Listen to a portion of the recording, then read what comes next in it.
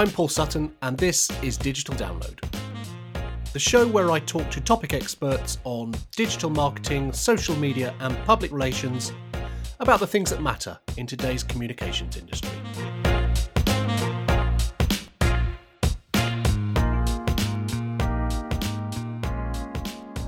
A couple of months ago, I was asked to be a guest on the Socially Unacceptable podcast. I've been on lots of podcasts before, but when I listened back, I was struck by how much the hosts, Chris Norton and Will Ockenden, had got out of me. Without saying too much, they drew out of me a lot of my backstory and opened up about some of the things in my past that I don't normally talk about. Like the times my wife and I had £30 to buy a week's worth of groceries, and the time we were very close to losing our home, which was all related to a previous failed business venture. Now, this is the last Digital Download show of the year, and so just for something different, I thought I'd run that entire episode of Socially Unacceptable here for you. Chris and Will have created something different with their podcast, which is one of the things we discuss in the show. They've created something that's not only unique in that they encourage their guests to talk about their mistakes and what they've learned from them, but that also demonstrates their personalities. It's serious, but also not at all serious. That makes it a great listen, and I thoroughly recommend listening to more of their shows once you're done here. But before we dive in, I just want to say a quick but heartfelt thank you for the response to Digital Download coming back a few months ago after a year's hiatus. That means a lot to me, and I'm currently looking at shows for 2024. If there's anything that you think we should be covering next year, then please do let me know about it. And in the meantime, have a wonderful Christmas. Now, on with Socially Unacceptable. Welcome to Socially Unacceptable, from F***ups to Fame, the marketing podcast that celebrates the professional mishaps, mistakes and misjudgments while delivering valuable marketing and life lessons in the time it takes you to eat your lunch. Do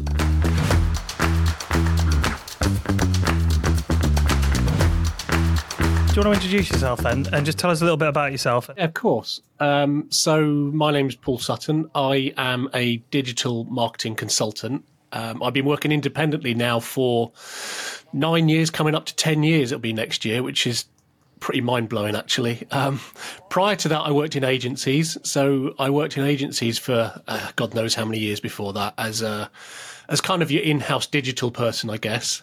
Originally I was in PR, and then I think we're going to talk this about today at some stage, but I left to join the e-commerce world and basically learned a hell of a lot, so that when I eventually went back to agency land, I had all these skills that no one else seemed to have. So it led me down this route of digital marketing, really, as it relates to comms as well, which is, there's a distinct difference, I think, the way advertising people and SEO people treat certain things like social, for example, and the way a comms person comes at social. So I have that comms head, if you like, and come at things from a comms angle. And yeah, it stood me in good stead so far. So, fingers crossed, another 10 years and I can retire. So you, we've done a bit of digging on your CV as right. which is our job. Yep. So Okay. Don't be fearful. So you started in PR about 2004, is that right? So was that kind of a traditional PR role, if you like? Yeah. It would have been, going back further than that, I started out, my first ever job was in an investment management company, working in the marketing department. It wasn't PR related, but in marketing. And after that, I joined a marketing agency, and I was there for about 5 years, but that role led down the PR route just by the nature of the sort of clients I had at that time. And from there on, went into sort of PR and PR agencies. So yeah, it's where I've kind of grown up and cut my teeth, really, is PR agency land, I suppose. And then you took a kind of a move to becoming a creative director. Is that right? Yes. So within one of these agencies that I was working for, I can't remember the dates of this time, but I started getting involved in things like website design and Things like at that time, it was more about brochures and all that side of stuff because the internet was there, but it wasn't really huge at that time. And so I started moving in more of the creative director role in terms of that side of things. And then again, going back to the PR stuff, taking control over campaign ideas and the creative angles of that. So yeah, it all bled through. I was saying to someone else the other day, it's a very long, straight career path. You know, some people have very wiggly careers that go all over the place. Mine doesn't. It is a very linear career path. But within that, you're right, it's been PR, marketing, creative, digital. It's all wiggled around in that, if you like. Yeah, because you've won PRCA Digital Journalist of the Year. You didn't include that in your introduction. I was letting you big yourself up. So you obviously Digital Journalist of the Year. Is that for your podcast? Yeah. It was, yes, absolutely, yeah. And that was a couple of years ago. I won that, and it's an award that I didn't enter either, which always means quite a lot. Yeah, nice. Because I won the Independent Consultant of the Year as well a couple of years before that, which was fantastic. Don't get me wrong, it was really great to win that. But that's an award that you enter. The Journalist of the Year one was an award given to me, which was, that was really nice because totally unexpected. And like you said, that was for the podcast as well. So how did you find a difference between being a PR person and a creative director? Because I know the era, we're a similar age. I know the era you're talking about. I remember when the BBC website wasn't as interactive as it is today, just like you're saying there. So, and I got involved in web design as well, and I know your pain with, can you just move that image to there? Yeah. No. Yeah. Is the answer to that. I'm out. It's easy now, but then it wasn't. Yeah, exactly. Yeah, it's much easier now with CMS. So how did you find the difference between being a creative director and somebody in PR, or was it just fairly straightforward? For me, I would say it was quite straightforward. On the PR side of things, although that's where I started a lot of my career, I guess, the media relations side of things, which was very strong in those days, wasn't really of ever a great interest to me, even though I was doing it. I wouldn't say I ever had a passion for it, if you like. So to move towards the more creative side and the ideas side and doing other stuff was just something that interested me. So I found it quite a natural move. Yeah, I remember the days of just here's a list, go into that room and ring every journalist on this national list. It's terrifying for every PR professional out there, whoever they are. Absolutely. Even if you enjoy, I enjoy it, I'm good at it. I was good at it. I haven't done it since a long time ago. But the campaign stuff I can imagine is more fun. So why don't you tell us then? This is the bit that's quite interesting. So then you set up a luxury pet accessories business with your wife, a brand concept called, and you can tell us what it was called and what it was about. On, no, you go for it. It was called the Pet Extraordinaria. Extraordinaria. I can't even say that. Extraordinaria. Good, yeah. And imagine spelling that on a website. www.petextraordinarium.co.uk. Is that the first problem? Well, do you know what? It wasn't a problem, and the reason it wasn't the concept behind the thing was it was very brand led. It was my background, like we talked about, was in creative and branding and stuff, and we had this concept. I don't know where this name came from. Just brainstorming weird stuff because we wanted something that was weird. The fact that people can't pronounce it or couldn't pronounce it was never really an issue because. If you think about websites, you enter something into a URL maybe, or you click a link. You don't necessarily need to be able to pronounce the word you're typing in, which I know sounds weird, but it was fine. It was never an issue. But yeah, this whole concept came from... So at the time, I was working in an agency in this sort of creative role, and my wife was made redundant. And what did your wife do?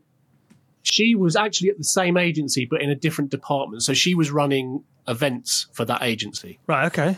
So like business awards and that sort of stuff. She was in control of putting those things in. And she was very good at it, but there wasn't enough ongoing business to support her role. Happy anniversary, by the way. Thank you very much. 15 years, wow. Yeah. And so she was made redundant, and we just decided that we wanted to do something for ourselves. It was that simple. And she was and still is obsessed with animals.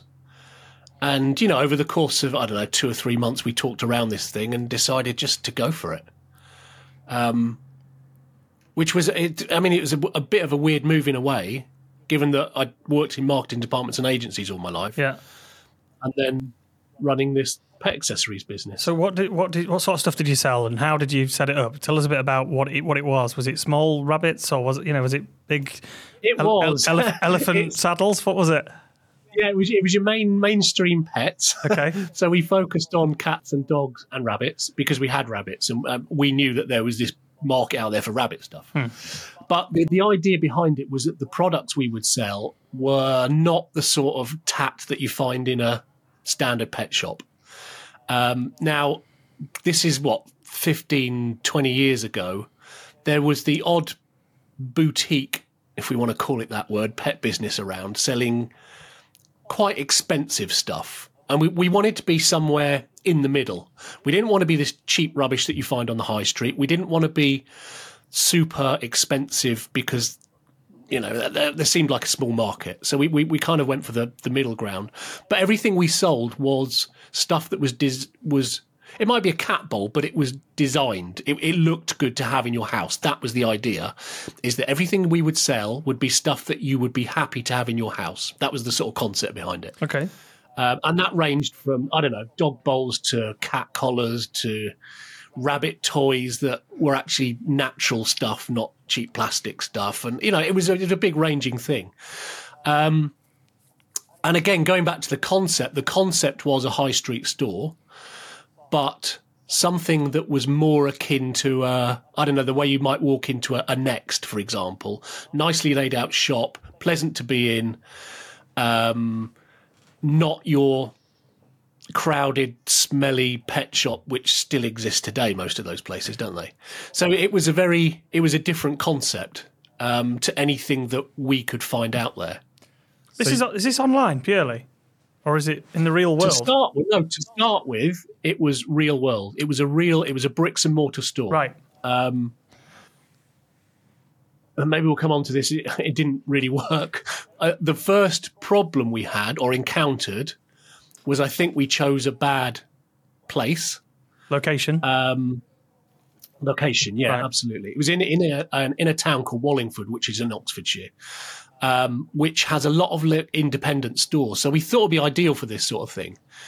But over the course of, say, 6 months, it became very apparent that footfall on high streets was falling down, quite badly. And at this time as well, another thing that went wrong, but the timing couldn't have been worse because this just preempted the financial crash of 2008.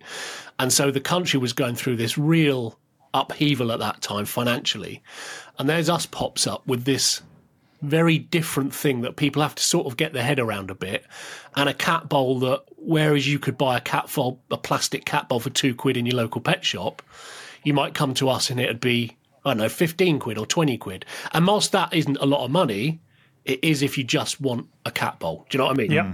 So there were multiple things that went on with it. But yeah, it was originally, back to your point, a bricks and mortar store. And you obviously had secure jobs, or you did anyway. And then, so at what point, you were obviously planning it. At what point did you kind of quit and think, right, we're going all in on this? Or did you have a bit of an overlap period? Nope, we just went all in on it. I love it. I don't remember the exact dates. My wife was made redundant in, let's say, September, October time.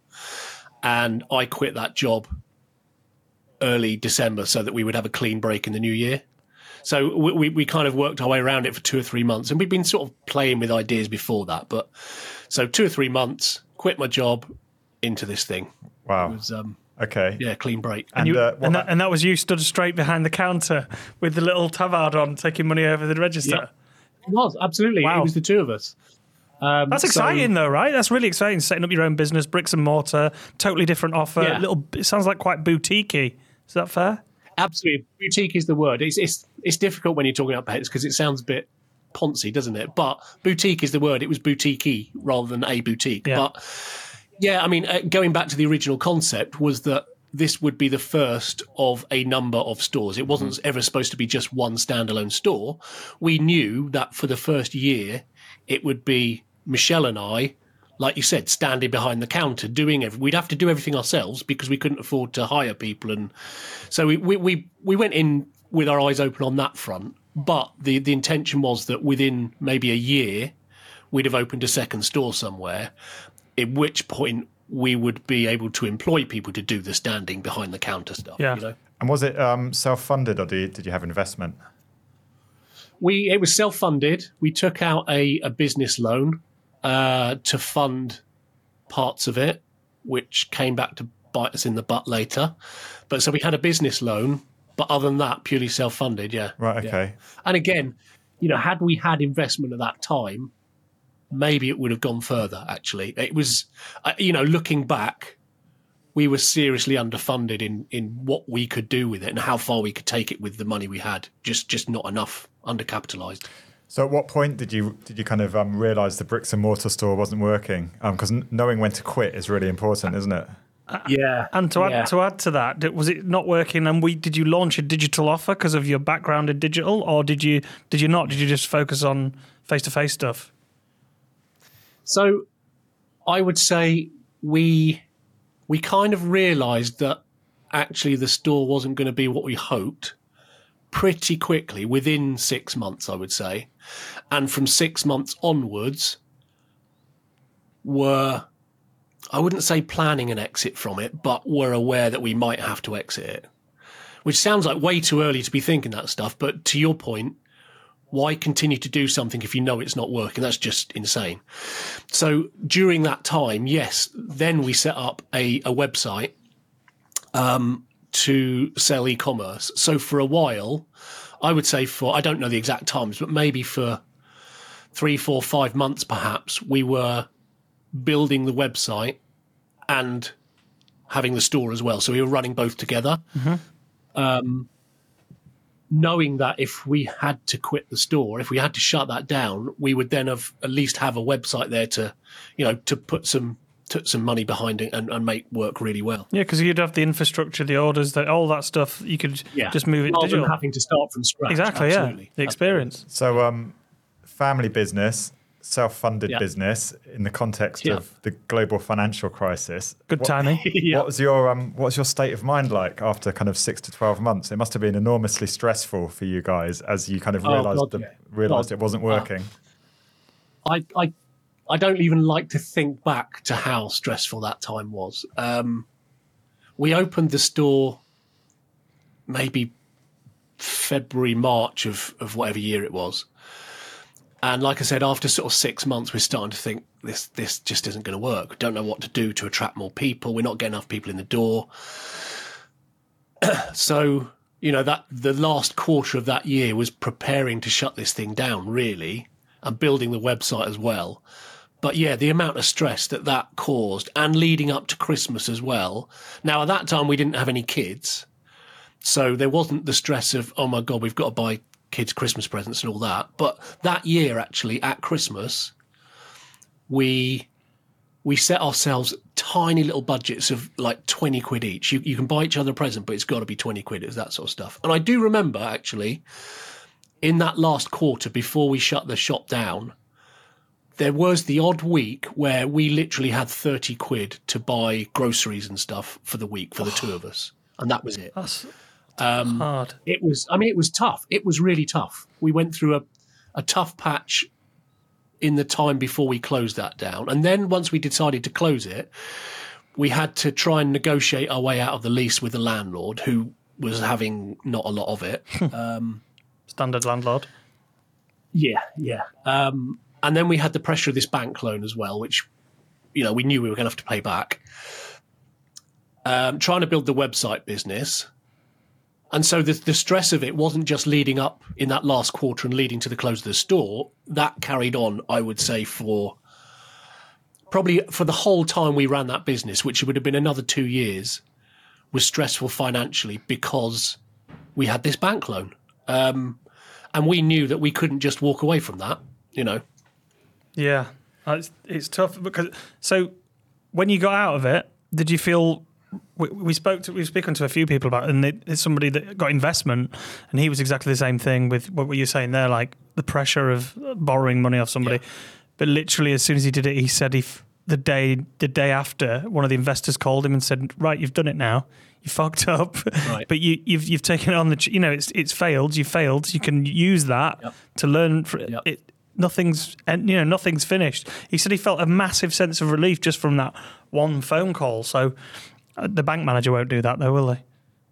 No, I wish I'd had that phone call. I really do, because, I mean, looking back now, I learned so much in that, and I wouldn't be doing what I'm doing now, and wouldn't have won awards for it and all that sort of stuff if we hadn't done that business. But it's difficult. If I was to go back and say, would I change that? I don't know what the answer is, because the amount of stress and financial pressure that we felt for, like I said, not just the time of running that business and running a failed business, which was failing slowly. It wasn't just even died. It failed slowly over the course of 2 or 3 years. But it took then, once we came out of it, once we realised the business itself was failing, not just the store, but a couple of years later. So we'd done our very best to build this website, and it was fine. It was going okay, but it was never, we didn't have, like I said, we were undercapitalized. We didn't have the funds to invest into marketing it properly in order to scale it enough. So we were making a living from it, but it was kind of scratching a living, really. It never reached the heights that we thought it would, and we just couldn't see a way of it doing that because we didn't have the capital behind us. And I guess when we eventually decided, okay, enough's enough, we've got to close this down, you're right, the bank manager's straight on you. And we had to, basically, there was a time where we could have lost the house. Because awful. The bank manager was calling in the loan. Now, whether they'd have actually ever pressed the button to make us lose our house, I don't know. But living under that pressure where you think, we've got this money to pay back, which we do not have. It wasn't a huge amount. I think it was about 20 grand. But, I mean, that is a lot. When you've got nothing, 20 grand is, might as well have been $1 million, to be honest. But we eventually, basically, we had to take a loan from my mum and dad to pay the bank back, and then pay the loan back slowly to my mum and dad over the course of, 3 or 4 years. So if you take that as a whole, between setting up the business, first 6 months were fine, and then we realised this ain't as good as it should be. So 6 months in the shop, 2 years running it further, and then another 3 or 4 years on top of that. You're probably talking the best part of 6 years of instability, let's put it that way, and a lot of pressure. We even had to, we were engaged and we were due to get married one year while we were running this business. Couldn't afford to. We had to cancel the wedding because we couldn't afford to get married. A good tester for your relationship, though. Yeah, I guess. I mean, we're a super strong team, and we always have been.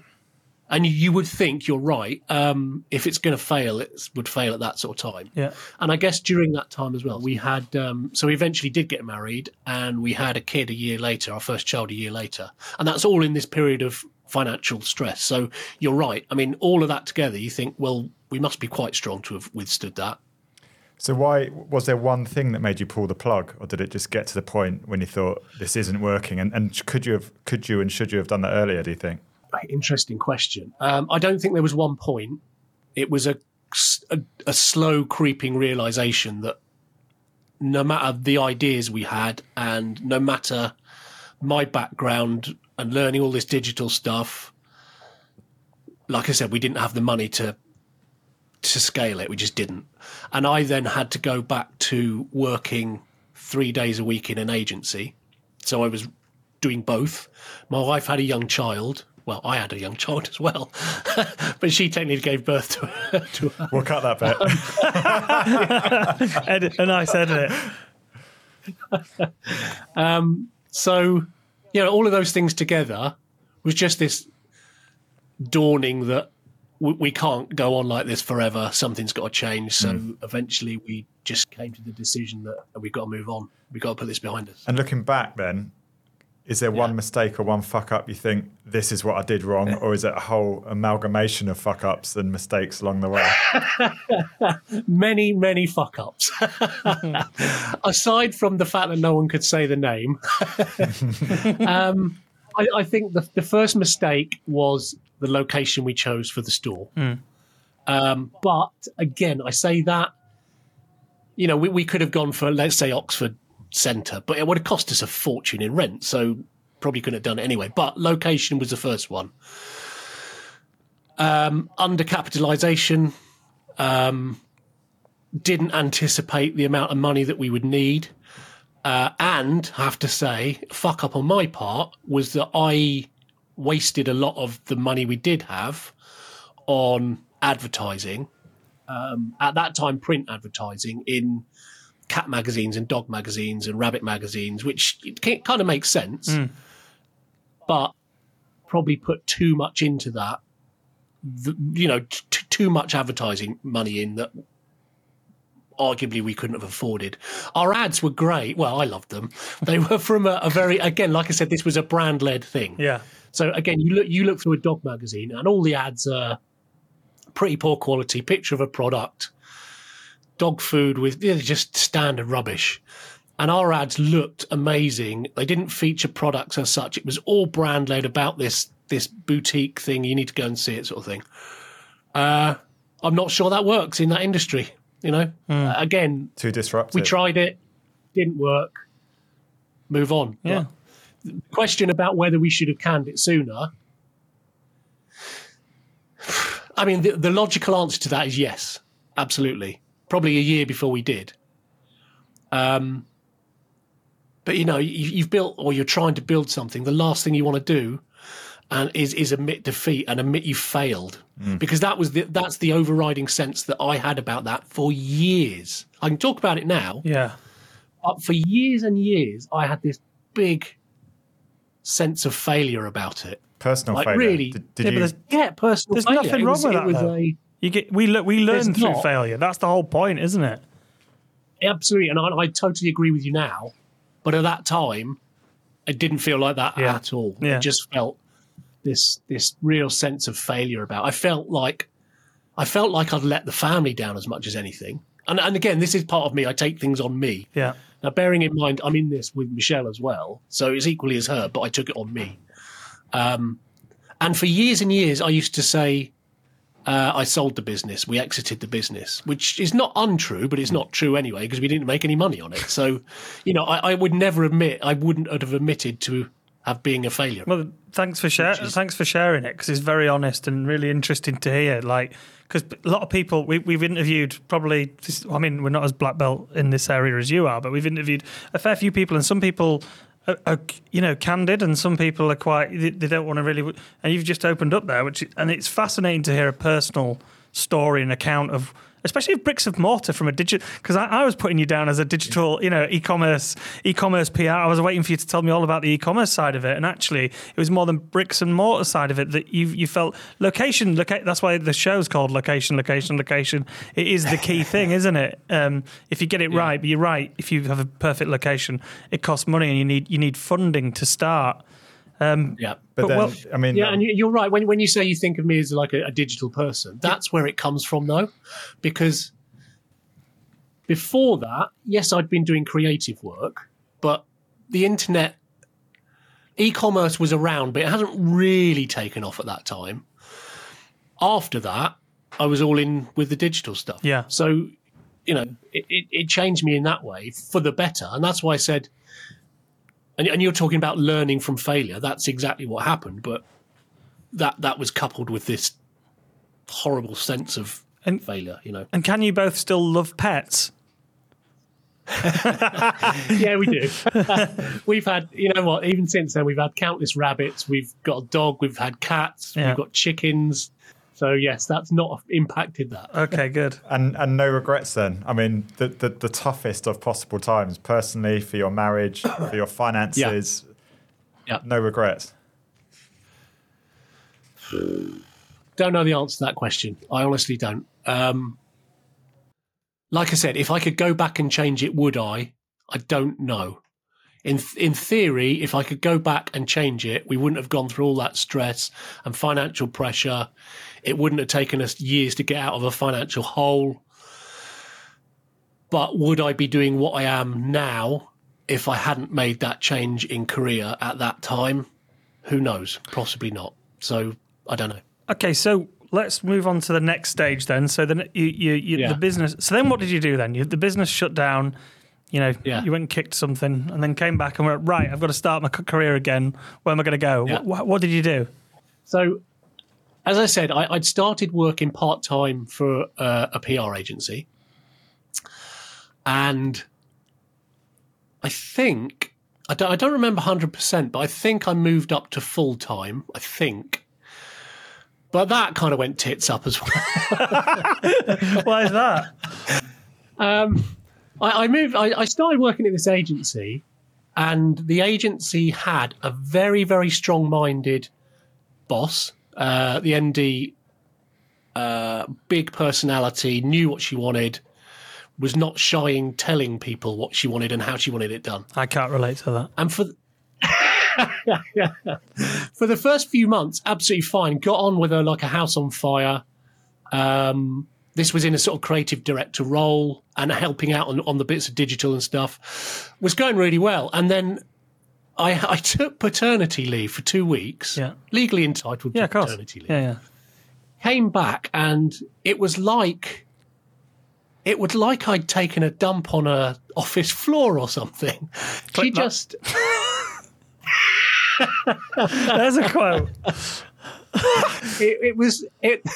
The change in attitude was absolutely unbelievable. To this day, I don't know what happened in that 2 weeks, if anything happened, or whether she didn't like the fact that I was off for 2 weeks on paternity leave. I don't know. Right. But from then on, our relationship, her and my relationship, just deteriorated rapidly. Bit weird that, isn't it? Because paternity, you're entitled to take it. It's part of... Yeah, it's a good time. I know. You only get those 2 weeks of your life with your child once. Yeah. Like, why would you be upset about that? I don't know. And like I said, I don't know that was the case.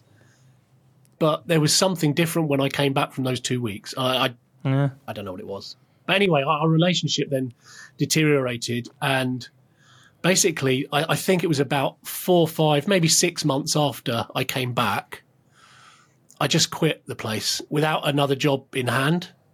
And bearing in mind what I've just said about the financial pressures we were under, to then have to feel like I needed to quit a job without having something else to go to tells you perhaps how bad it had got.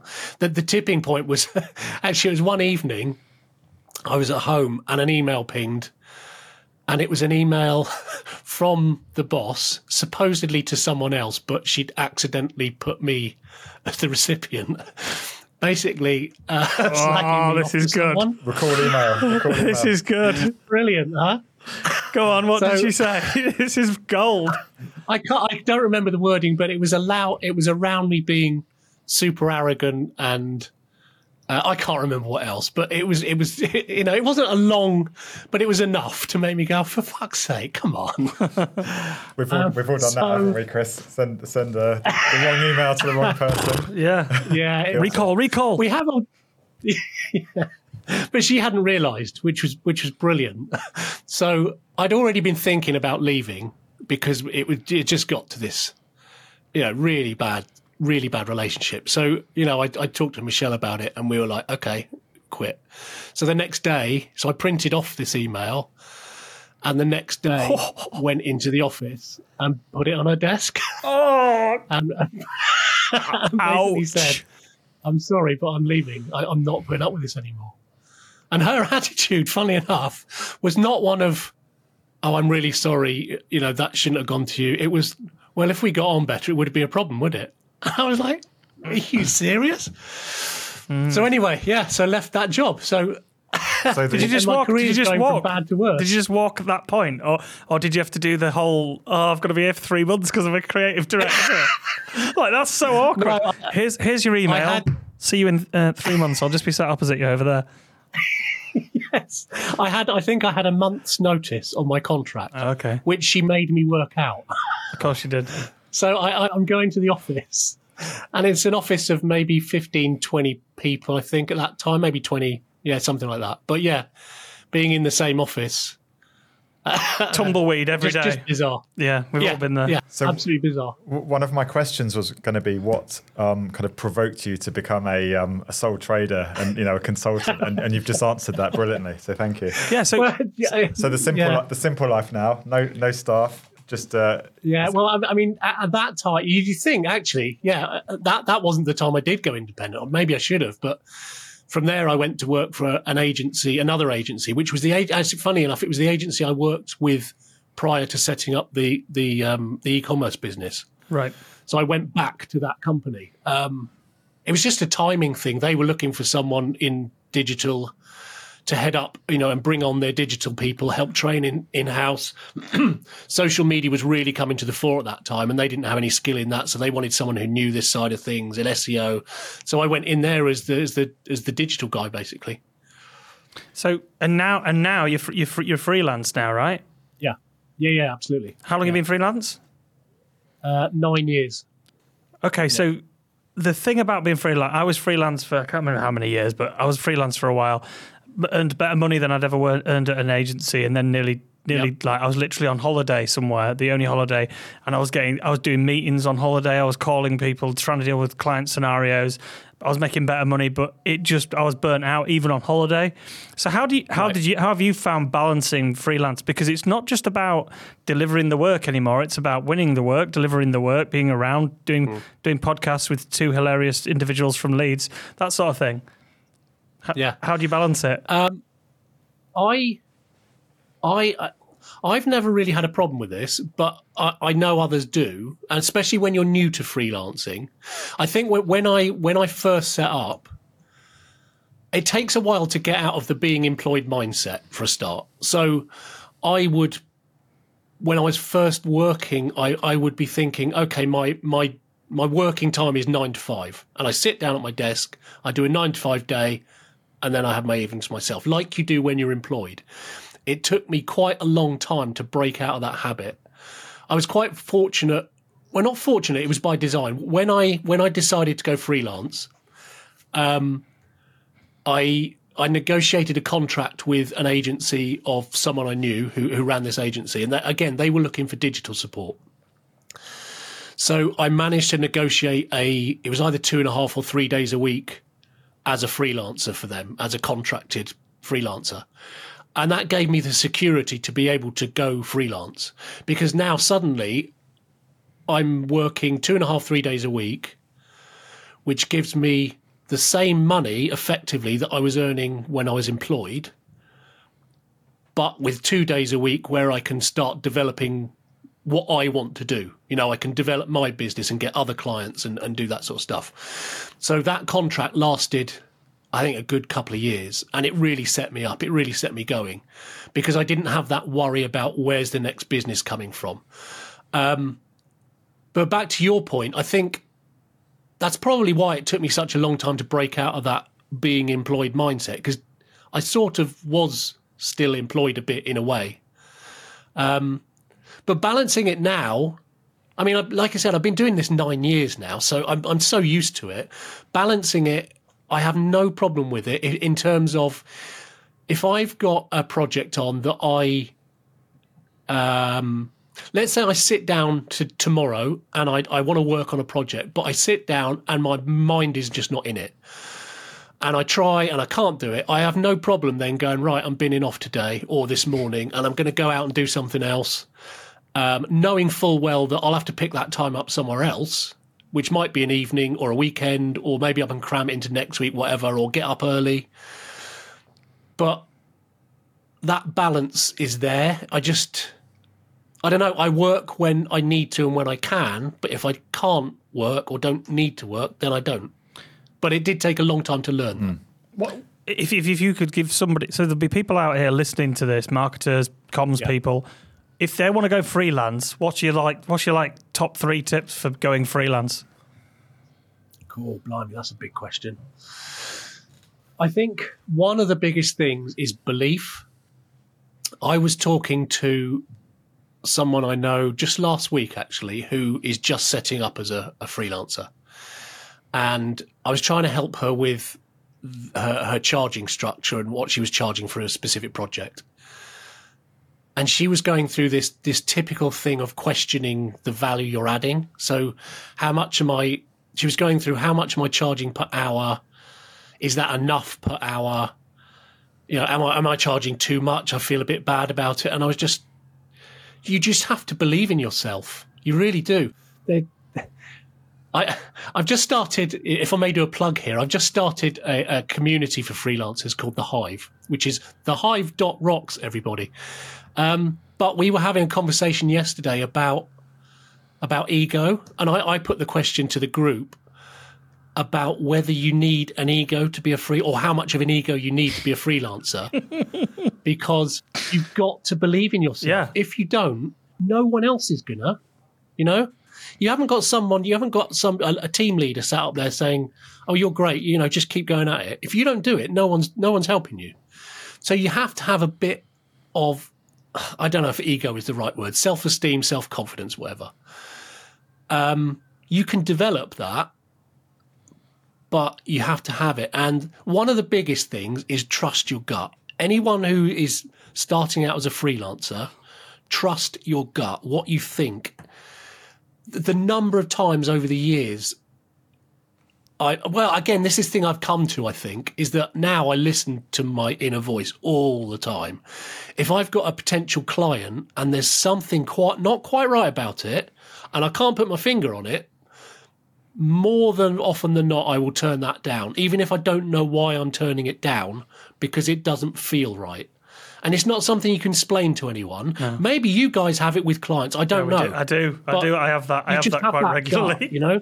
Yeah. It's like an intuition, isn't it?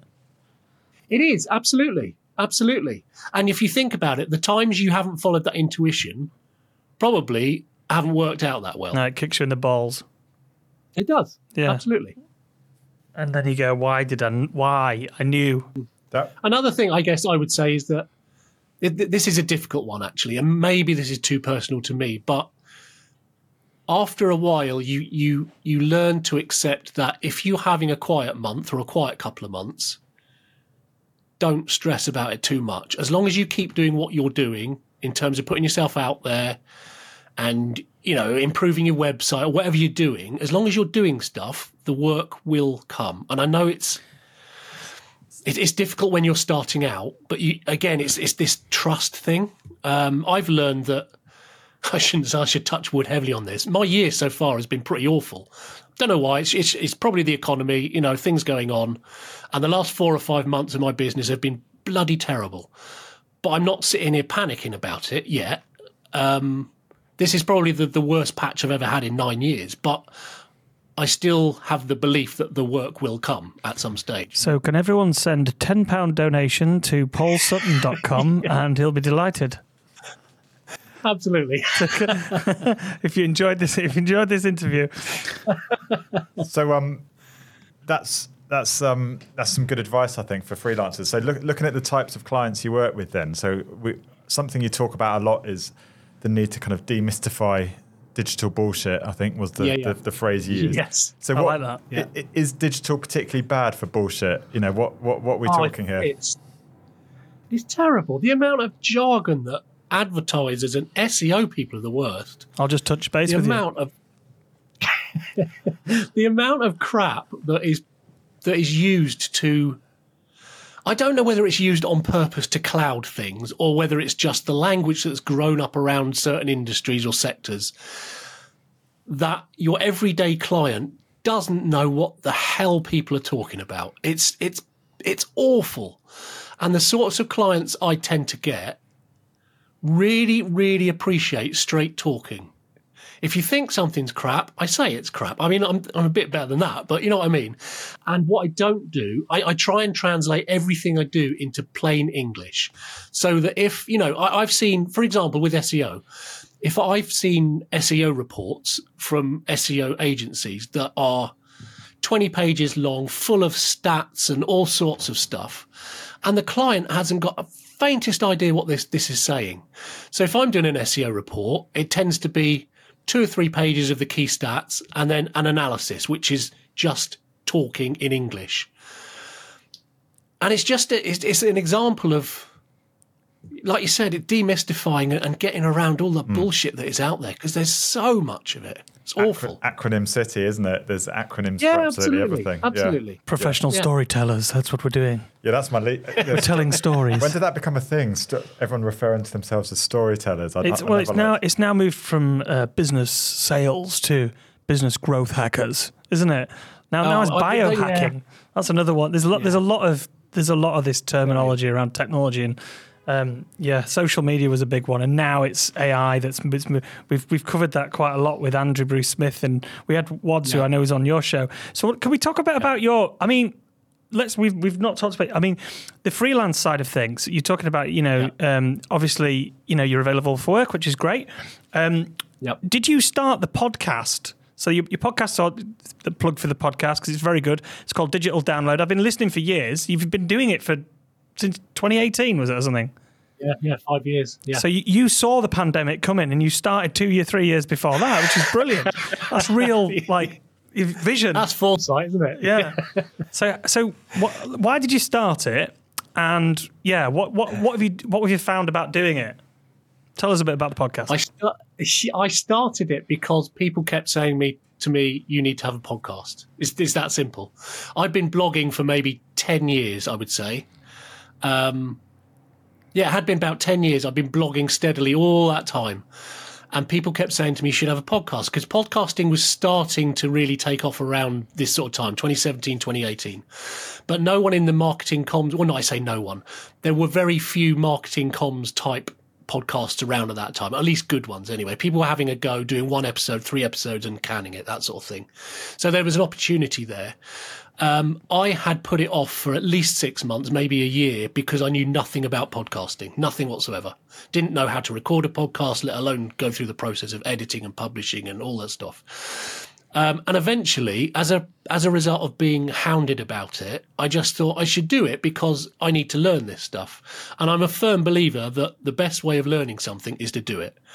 And if I screwed it up, fine, no problem. Okay. So I decided, okay, I'm going to do 1 season of this podcast. How many episodes is that? See how I go with it. It was going to be, I think it was maybe 10 episodes I lined up. And it was a chance to firstly see whether I liked doing it.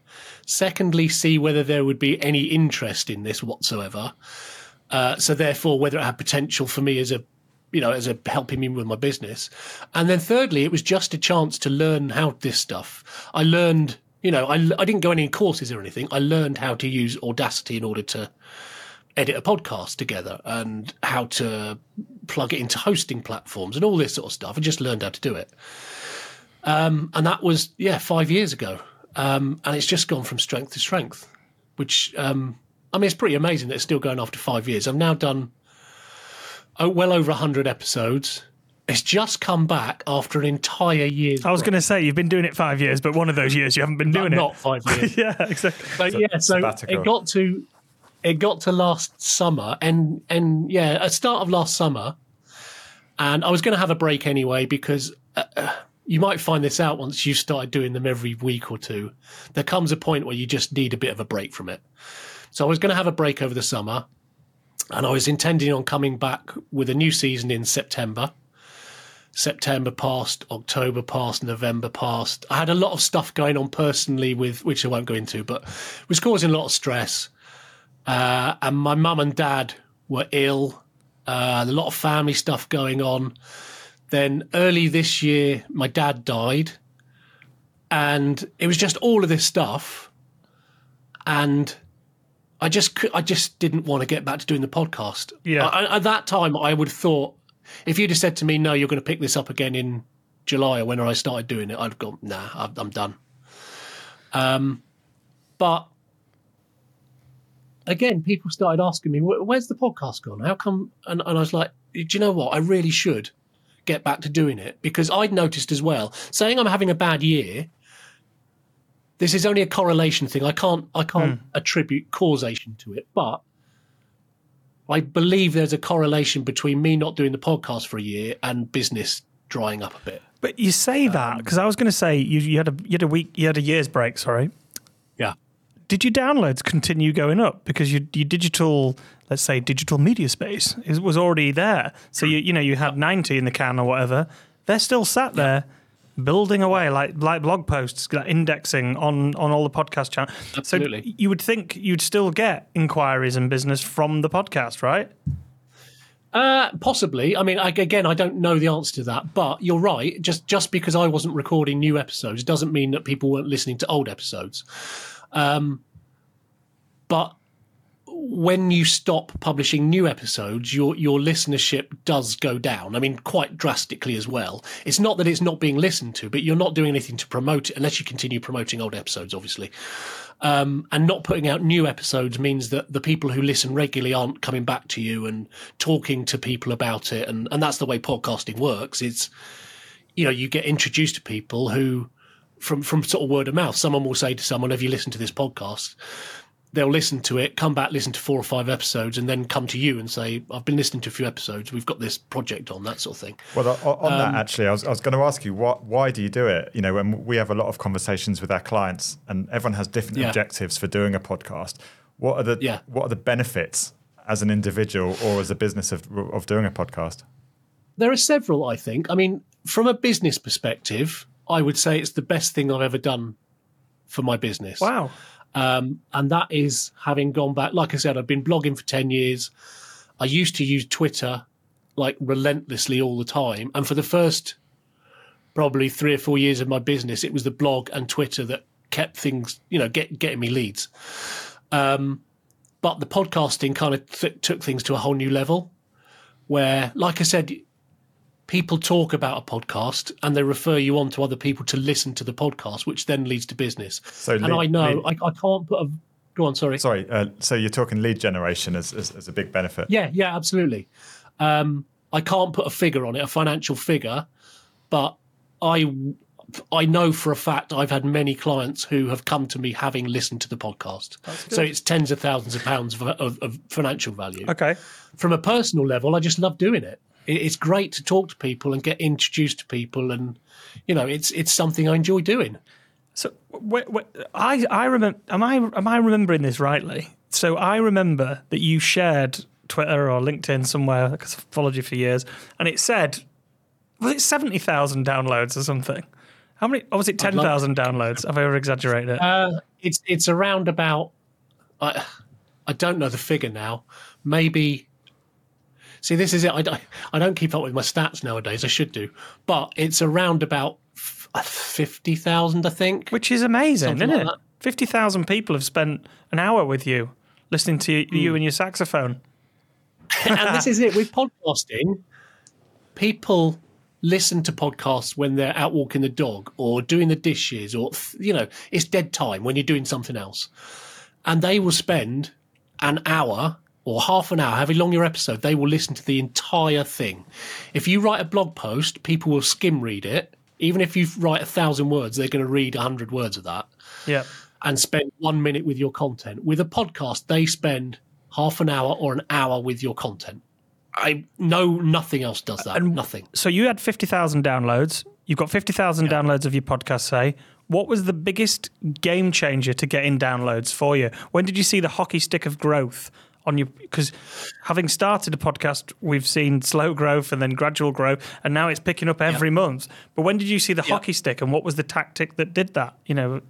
If I'm honest, I don't think there has been that hockey stick moment, if you like. What I have seen, again, I have to skip the last year and go back a year, but up until a year ago, what I was seeing was steady growth. I've tried all sorts of different tactics in terms of making it grow. I've got an email list. I've tried advertising. I've used Facebook advertising and LinkedIn advertising and all sorts of things. I wouldn't say there is one tactic that suddenly made it take off.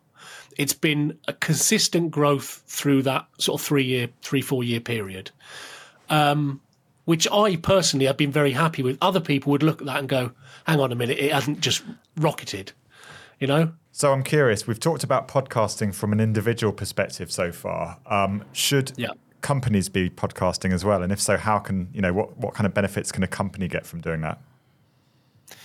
I'm a firm believer in podcasting, full stop. And I do actually help a couple of companies with their podcast in terms of production and editing and that sort of stuff. The key to it, to me, is to do something that is a bit different. And by that, I mean not sounding like every other podcast out there. If you're going to do a company podcast, it's got to have an angle to it, or it's got to have something different about it. To why should I choose your company podcast over the 5 others from your main competitors? So it's got to have life, I suppose. I don't know how to define that word, but I see a lot of podcasts, and these are the ones that generally last 5 or 10 episodes, and then you never see them again. And there's a ton of them out there, but it's because they've not put any thought to production. Like you guys, right? I've put this together, but you've gone all in on production values. Yeah. So it looks good. It sounds good. You've thought about the niche, if you like, of what you want to talk about. So you've thought about, you haven't just bought a microphone, started chatting to people with shit quality sound in dull tones, and there's so many of those things out there. If you're going to do that, don't bother, But if as a company you're prepared to invest a bit of time and effort into thinking about those things and investing a bit of time and money into it, then absolutely. Because the chances of your competitors doing that are probably quite small. And what kind of benefits can businesses expect to get from a podcast? Is it similar to an individual, brand awareness, lead gen, or is there other benefits as well? I think they're the main things. I think a lot of it is brand awareness, and it's to do with reputation. If you go back to PR, having a podcast is all about positioning, really. So if I'm listening to your podcast, I am getting a perspective of you. Oh God! You as absolutely you. So you as an individual, but you as a company, I get a feeling for you, right? If I listen to you every week or 2 weeks, over time, I am far more likely when I have a requirement for whatever it is you offer to come to you than your competitors. I see podcasting as almost like warming up your audience. It's credibility building. It's all that sort of stuff, so that you're front of mind when I need something. It's better for personality as well. Like, because I've read. Oh God, yeah. You were a blogger. I was a blogger, and still do. And Stuart, I know lots of them. We've had some of them on the show, and some of them are going to come on the show. But I think podcasting provides that extra, as Twitter did. X provided some sort of personality to the wider, long, lengthy articles. Podcasting, video, it brings that extra level of personality and authenticity to it. So you get a feeling for that person. You think, good God, I couldn't work with Will Ockenden. Sadly, I've already signed a contract with him, so I've got to. But, the people out there, they want more of this. Do you know what I mean? And that's what you're talking about. I totally agree with you. 100% agree with you. You either decide you do or don't want to work with someone based on listening to podcasts. And more often than not, if you're doing a good job, it should be, I do want to work with you, Many thanks to Chris and Will for inviting me on to Socially Unacceptable. Go and listen to more shows on your favourite podcast platform.